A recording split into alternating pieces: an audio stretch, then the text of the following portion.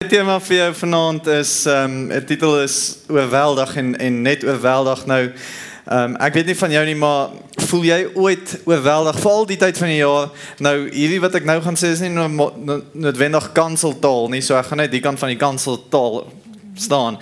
Beteken die tyd van die jaar, dan voel jy gatvol, en nogmaals gatvol. Ok, nou is ek terug. Ek weet nie van jy, maar voel jy ooit oorweldig en voel jy ooit daar's net te veel wat jy kan hanteer? Ek sien altyd by nuwe ouers 'n oorweldigende gesig, veral op Facebook. Kyk bietjie foto's, hou dit net dop. Foto's van voorgeboorte, pregnancy shoots, die excitement, die aankondiging, is dit dogtertjie of is 'n seentjie of wat ook al. Glinsterende oë, glad nie moeg nie. 3 weke later, as babietjie gebore is, en jy sit weer 'n foto op. Hulle smile, maar dis dood in die oë. Dis sakke wat hang en hulle probeer hulle bes, en jy kom dit nie agter nie, maar dis in jou oë. Jy moet jou hande gebruik, okay. Ek bedoel, en dan vra die pa, hoe hanteer mens meer as een van hierdie? Hashtag nog 'n baba op pad.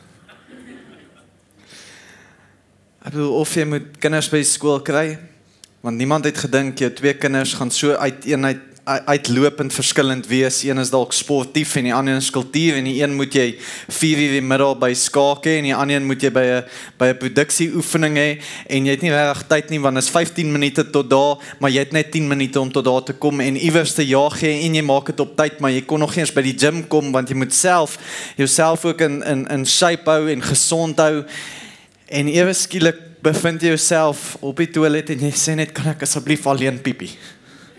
Laat ek net bietjie rustig raak alleen. Val vir die nuwe mamas met kleuters en peters.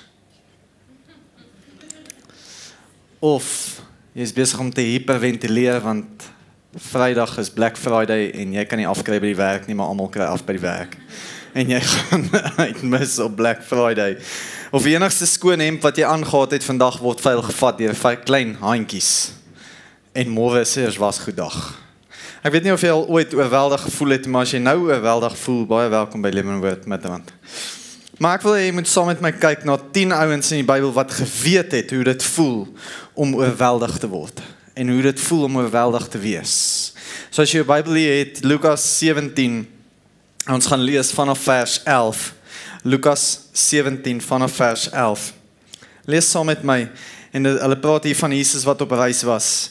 En op sy reis na Jerusalem, het hy deur Samaria en Galilea gegaan, en toe hy in 'n sekere dorp ingaan, kom 10 melaatse manne, wat hom tegemoet, wat op 'n afstand bly staan het, en hulle het hulle stem verhef en gesê, Jesus, meester, wees ons barmhartig. So hulle staan ver, en hulle skree vir hom, Jesus, meester, wees ons barmhartig. 10 ouens wat geweet het hoe dit voel om oorweldig te wees. Nie net fisies nie, want ek bedoel, hulle was so siek, hulle kry sewe op hulle liggame, wat bly groei, en eventueel afval en vrot, en niemand wil in aanraking kom nie, so fisies word hulle oorweldig, maar ook geestelik, want hulle kan nie meer kerk toe gaan, soos ek en jy, soos normale mense, by my normale plekke uithang nie, want hulle word uit die dorp uitgesit, uit die stad uitgesit, hulle mag nie inkom, om in kontak te kom, met die res van hulle familie, emosioneel, en hulle verhoudings word oorweldig, want imagine net gou, papa, jou dogtertjie is 2-3, so oulik soos wat sy is, en daar word vir jou gesê, sorry, maar jy gaan nou nie meer 'n drukkie kan gee nie, mag nie eens aan haar vat nie, jy kan van 'n afstand vir haar skree, jy is lief vir haar, en dit is al. Word oorweldig, finansieel word hulle oorweldig, want hulle kan nie meer gaan werk nie, is op straat dadelik, en word bedelaars, van daardie oomblik af. Verhoudings kry seer, en word oorweldig, want jy kan nie meer jou vrou 'n druk gee, of seks lief vir jou, en gesien word in die publiek nie. 10 ouens wat geweet het, 10 manne, wat geweet het, wat dit is en hoe dit voel om oorweldig te word. 10 manne waarvoor alles verkeerd gegaan het. En te midde dat alles verkeerd gegaan het, was daar een ding wat reg was vir hierdie manne. En dit is op hierdie oomblik was hulle op die beste plek wat hulle kon wees. Hulle was op die beste plek wat hulle kon wees. En wat doen ons as ons oorweldig is? Wat doen ons as dinge te veel raak? Sien, dit gaan oor keuses, want baie keer in ons eie lewens word ons oorweldig deur swak keuses wat ons gemaak het in hierdie lewe. Deur swak besluite wat ons geneem het. En ek wil vir jou sê, wat maak jy wanneer jy oorweldig is? Nommer 1, kies die beste plek. Kies die beste plek. Sien, dit is onmoontlik om reg te lewe wanneer jy in die verkeerde plek is. Kies die beste plek. Het julle al kanoe gery? Nou as jy kanoe ry en jy kanoe hier af by die Valrivier of daar in Parys, ek dink is die Valrivier in Parys, ek weet nie, noodwendig nie. Of jy kanoe op ander plekke, Oranje rivier of waar ook al, daar, ek dink in elk geval in elke rivier is al krokodille, maar hulle sê net die wat oos of wes, ek weet nie. Maar in my kop is al krokodille. Nou ek weet nie of jy al gekanoe het nie, maar ek het al mense gesien wat kanoe het en dan het ek al mense gesien wat vasgesit het in kanoes. En dan roei hulle, en dan sonder dat hulle beplan het, is daar 'n boomstomp in die pad, of 'n groot rots, waarteen hulle vaslaan, en nou sit hulle vas, en die rivier kom net af, en die rivier kom net af. Maar daar is so iets soos 'n life jacket in die boot, maar ons kies mos om dit nie aan te sit voor die tyd nie. En dan kom die water in die boot, en nou wat moet jy doen? Jy moet probeer jou bes om die water uit te hou, om nie dat hierdie water die bootjie oorweldig nie, en in dieselfde tyd, wanneer die boot gaan omslaan, moet jy probeer in jou life jacket inkom. En dan kon ons vir mekaar gesê, sou dit nie makliker gewees het om die life jacket aan te trek, voordat jy in die boot geklim het nie? Ja, natuurlik sou dit. Maar net so ook, sou dit makliker gewees het, as ons beter keuses in die lewe gemaak het, voordat die moeilikheid ons getref het. Want hierdie lewe gee altyd vir ons life jackets, het gee altyd vir ons uitkomste, en het gee altyd vir ons die geleentheid, om die beste keuse te maak, wat ons kan maak, soos om op die beste plek te wees, en ek wil vir sê, is op die beste plek wat jy kan wees vanaand. En dis in die huis van die Here, al lyk dit soos 'n shack. Kies die beste plek. Moenie wag tot jou huwelik in die moeilikheid is voordat jy na 'n huweliksseminar toe wil gaan nie. Kies om proaktief te lewe en te sê, maar 1 keer of 2 keer per jaar gaan ek hierdie huwelik van my diens en ek gaan my vrou op 'n goeie date vat na 'n goeie seminar toe, al kos dit my baie geld. Want dit kos jou nie baie geld nie, is 'n great investment wat jy maak. Maar jy's proaktief in jou verhouding met jou vrou om te sê, ek invest in my verhouding om te sê, ek sit my life jacket aan en ek kies dat ons op die beste plek kan wees waar ons kan wees in ons verhoudings. Moenie wag dat jou finansies eers jou oorweldig wanneer die pos by jou huis aankom nie. En ek hou van pos kry, ek weet nie van jou nie, maar ek hoop jy hou ook. Ek hou net nie van daardie pos wat met 'n rampie inkom. En dan voel dit vir jou, jy word oorweldig, want daar's te veel maand oor vir jou salaris wat jy al klaar gekry het. En jy is nie seker nie. Maar as ons kies om op die beste plek te wees, as ons kies om proaktief te wees, as ons kies om te budget in ons lewens, het ons nie nodig om in hierdie situasies te beland nie, want ons kies om te sê, luister, ek gaan geld wegsit vir my huweliksherdenking, en dit is nie dat jy dit gaan blaas nie, en manne, ek wil vir jou hierdie tip gee, sit geld weg, elke maand, as jy 300 kan bekostig elke maand, of R1000, en wanneer dit jou huweliksherdenking naweek is, of jou huweliksherdenking, gaan blaas daar die geld op jou vrou, want dit is nie geld blaas nie, is 'n investment wat jy maak in jou huwelik. Maar kies die beste plek. Hebreërs 10:25 sê, en dis kom ek sê, jy is op die beste plek vanaand, ons moenie van die samekomste van die gemeente af wegbly, soos party se gewoonte is nie. En ons dink church attendance is nou eers 'n issue. Hierdie was al 'n issue gewees in daardie tyd. Maar mekaar eerder aanmoedig om daarheen te gaan. En des te meer naarmate julle die oordeelsdag sien nader kom. En dalk is dit vir jou nie kerk toe gaan en hierdie geloofslewe. Maar jy kies die beste plek wat jy kan kies vir jou eie lewe. om te sê, beleef die Here se teenwoordigheid. Groei in jou verhouding met hom. Groei in jou verhouding met medegelowiges wat jou kan aanmoedig in jou lewe en waarmee jy sukkel.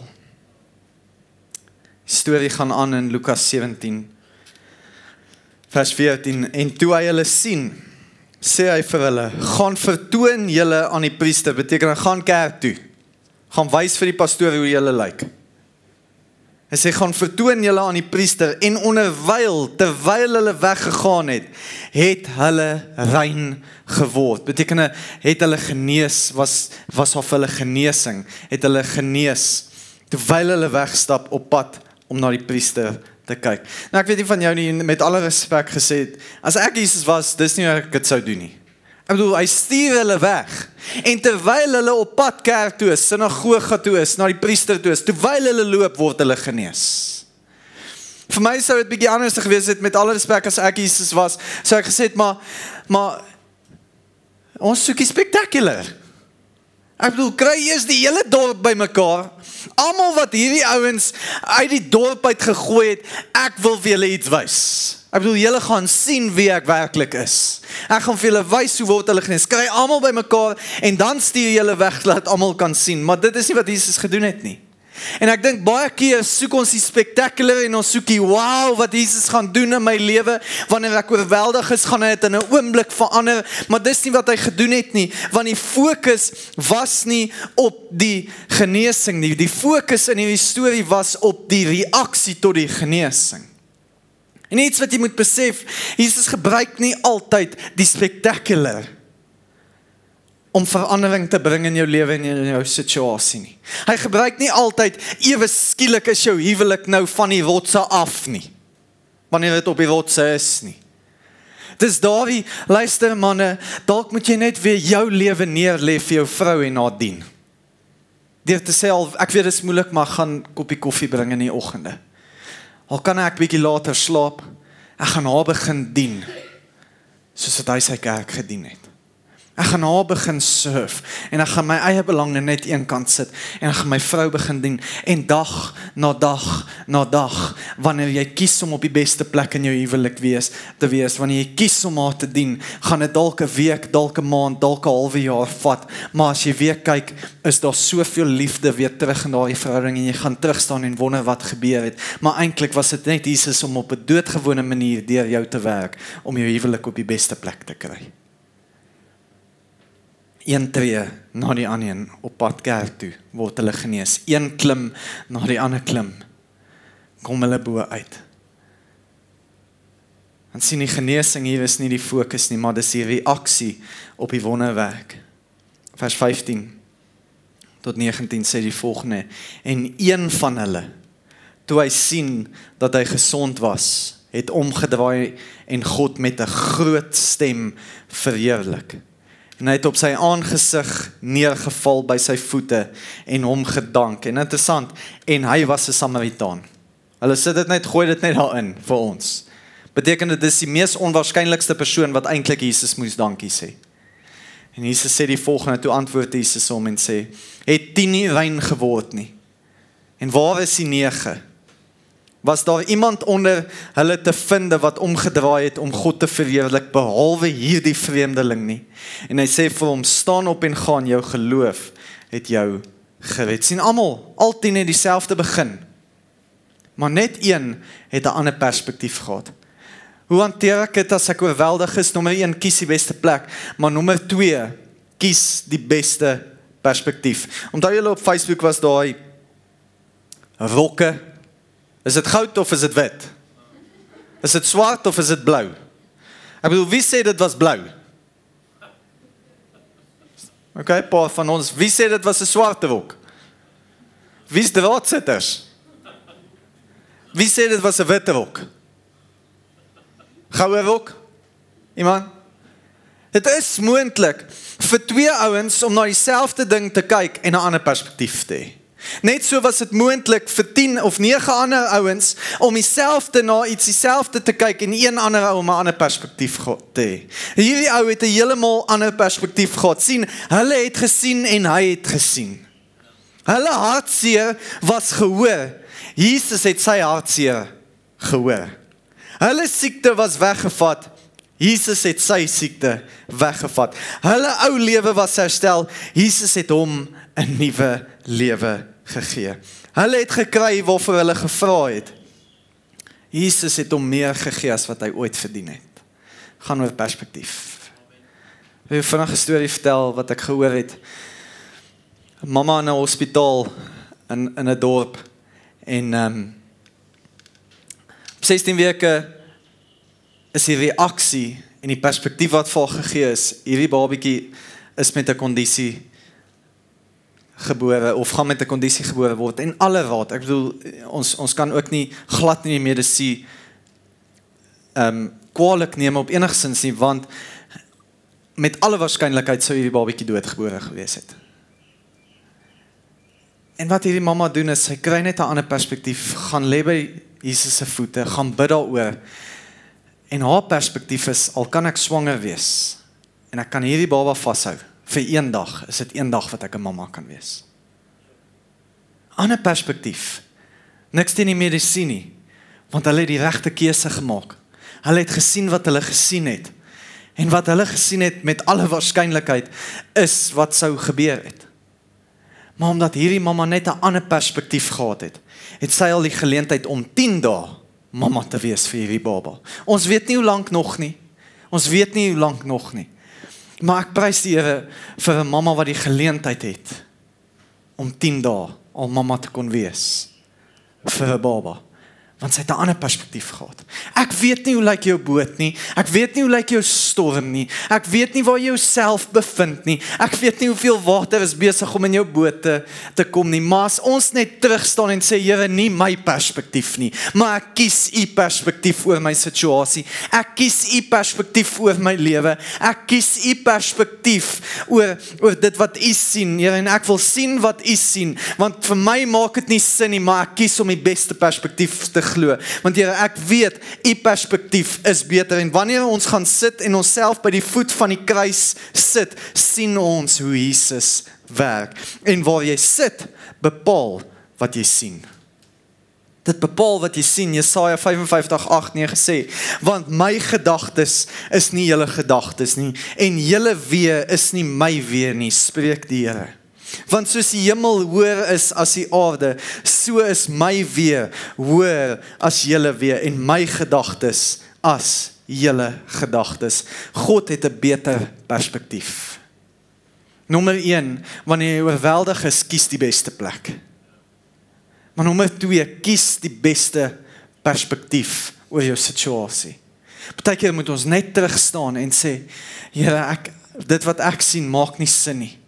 Maar Here, dankie dat ek u perspektief oor my situasie kan sien. En dankie dat ek vanuit daardie perspektief kan lewe en aanhou glo. Want wat jy sien gaan bepaal wat jy gaan wees. En nommer 3, kies die beste prioriteite. Kies die beste prioriteite. Ek hoor so baie mense dit sê, en wanneer ek veral met jonger mense en studente koffie drink en besigheidsouens, yes, ek sal love om meer tyd saam met die Here spandeer. Ek sukkel daarmee. Ek sal regtig graag, wanneer ek meer geld het, begin my 10de betaal. Ek sal, wanneer ek meer tyd het, saam met my kinders tyd spandeer. As die werk my net bietjie kans gee, laat ek tyd saam met my kinders kan, dan sal ek saam met hulle tyd spandeer. As ek meer tyd het, sal ek meer gereeld kerk toe kom. Nou, ek weet nie van jou nie, maar ek gee altyd hulle hierdie raad, en ek sê die volgende altyd vir hulle. Dis wanneer ek in daardie mode kom, wanneer ek die ma waarheid met hulle deel. Ek weet van jou nie, maar as my ma die eerlik met my is, dis wanneer ek dit haat. Want dis wanneer die eintlik die seerste maak. As my pa kan vir my goed sê, en my pastoor kan vir my goed sê, en my mentor, maar as my ma met my stil sit en sê, Zelwyn, ek is lief vir jou, maar hierdie in jou lewe, dis wanneer dit huis toe slaan, dis wanneer dit seer maak. En partykeer wanneer sy daai bomme so drop, Dus, sien ons het nie 'n tyd, geld of 'n geleentheid probleem as dit kom by hierdie goed nie. Ons het 'n prioriteitsprobleem. Dit is 'n prioriteitsprobleem dat ons nie tyd maak vir ons kinders nie. Dit is 'n prioriteitsprobleem wanneer ons sê ons het nie tyd nie, want sien jy het tyd waarvoor jy kies om tyd te hê. Jy het tyd vir wat ons kies om tyd te hê. Josua 24 vers 14 en 15 sê die volgende: Vrees dan nou die Here en dien hom in opregtheid en in waarheid en verwyder die gode wat julle vaders gedien het, oor kan die Eufraat en in Egipte, en dien die Here. Maar as dit verkeerd is in julle oë om die Here te dien, kies dan vir julle vandag wie julle wil dien. Of die gode wat julle vaders dan oor kan die Eufraat gedien het, of die gode van die Amorite in wie julle se land woon, maar ek en my huis, ons sal die Here dien. Dit is 'n prioriteitskeuse wat ons maak. Wanneer ons tyd bestuur, is 'n prioriteitskeuse, en Marlies, jy kan so lank vorentoe kom. Ek weet nie van jou nie, maar vir my persoonlik kies en probeer ek die beste prioriteite kies. Ek kies, nie omdat dit net my werk is nie, want as dit, en Mikus sê, sy kan dit nie verstaan nie, want as ons op vakansie gaan, ek gaan soek, veral as dit oor 'n Sondag is, ek gaan soek 'n kerk, want ek begin my week in die kerk. Sê, gaan jy 'n bietjie afvat van kerk af, en ek is soos, hoekom wil ek afvat van Jesus af? Ek gaan soek kerk uit, en as ek kan, gaan ek 2 keer. Want daar's 2 verskillende kerke in een dorp as jy gaan vakansie hou. Maar vir my is dit 'n prioriteit. Ek kies om my week in die kerk te begin. Ek kies om my week in die beste plek te begin. Nie net gaan ek kerk toe om God se liefde te verdien nie, ek kan nie. Ek gaan kerk toe want hy het reeds my liefde gewen. Dis 'n prioriteit vir my. Ek begin en dit was my ek bedoel, ek het ook gesukkel om elke oggend in die Bybel te begin. Maar daar is so 'n app soos YouVersion wat jou help. Hy het so 'n countertjie wat sê jy het nou al 62 dae in 'n ry. Ek is soos, Here, dankie dat dit 365 dae gaan wees. Dankie dat dit 'n habit is. Dankie dat ek kan my oë oopmaak, nie op ander apps hoef in te gaan nie, maar ek kan 'n app vind en ek kan 'n Bybelplan volg, en al is dit 'n halfuur of 15 minute vir daardie dag. Here, dankie dat ek my dag in u woord kan begin, want wat ek agtergekom het is, hoe meer tyd jy saam met Jesus spandeer, hoe meer word jy soos Jesus.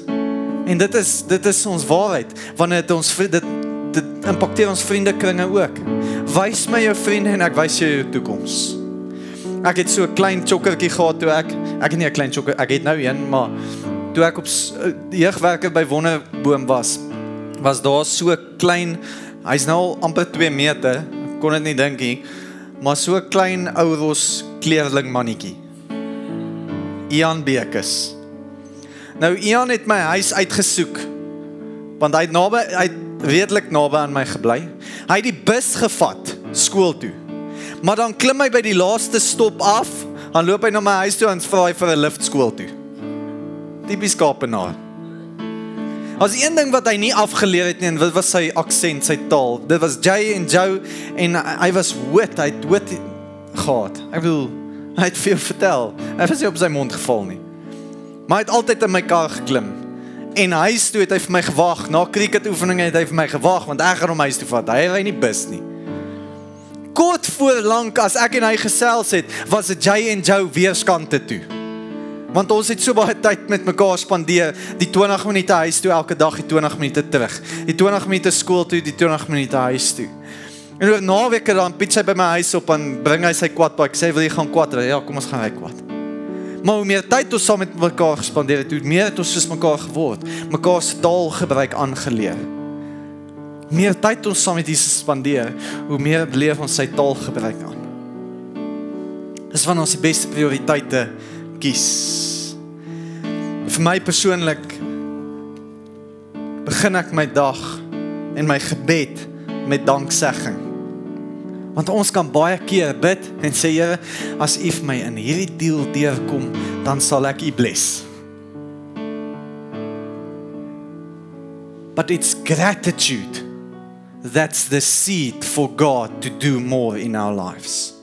If we're not church, if we're not thankful for what we've got, why would God bless us with more to whine about?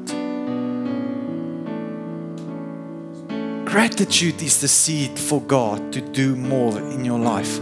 Dink aan die storie nou die aand, lê ek in die bed en ek weet nie kom hierdie storie op nie, maar kon die Here dankie sê vir daardie gebeurtenis. En ek bedoel, as jy 6 of 7 jaar oud is en jy kry net 'n swembad en jou broers en jou susters is so bietjie ouer as jy, ek bedoel, daar's geen breinselle daar, as hulle swem vir die eerste keer nie.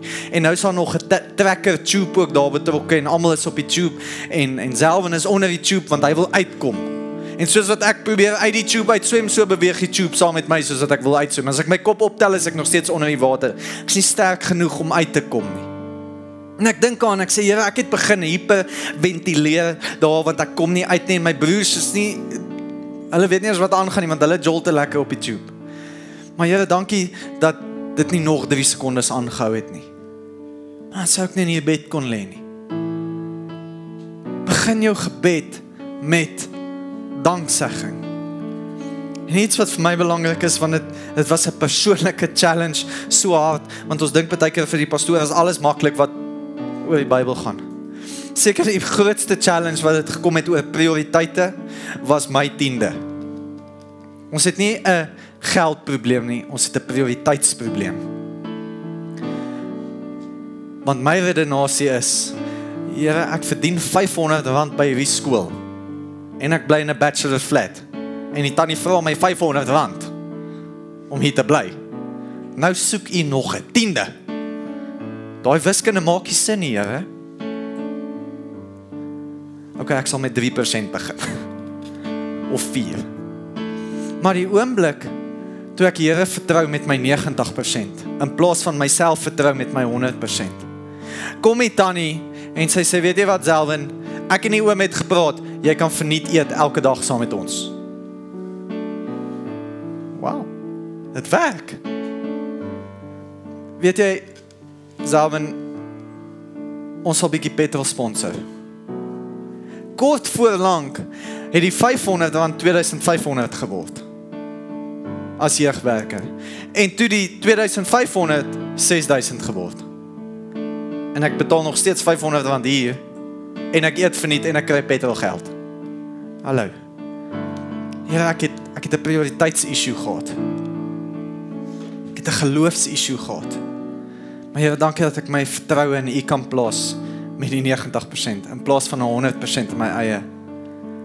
Luister, hierdie preek oor oorweldig, wil ek jou eintlik nie 'n antwoord gee om minder oorweldig te word nie. Ek wil vir jou 'n boodskap en kom inspireer met 'n boodskap, dat jy meer sal oorweldig wees deur sy teenwoordigheid in jou lewe, en deur sy vrede in jou lewe, deur sy genade in jou lewe, deur sy barmhartigheid in jou lewe, deur sy liefde in jou lewe.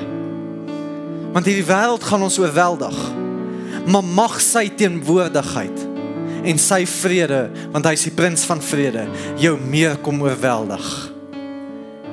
En te sê, Here, mag ek die beste keuses maak, mag ek die beste plek kies, mag ek 'n beter perspektief en die beste perspektief kies oor my situasies, en mag ek die beste prioriteite kies in my eie lewe. En Here, deur die keuses wat ek maak, mag ek deur U kom oorweldig word, en U vrede en U genade. Kom ons sluit die oë.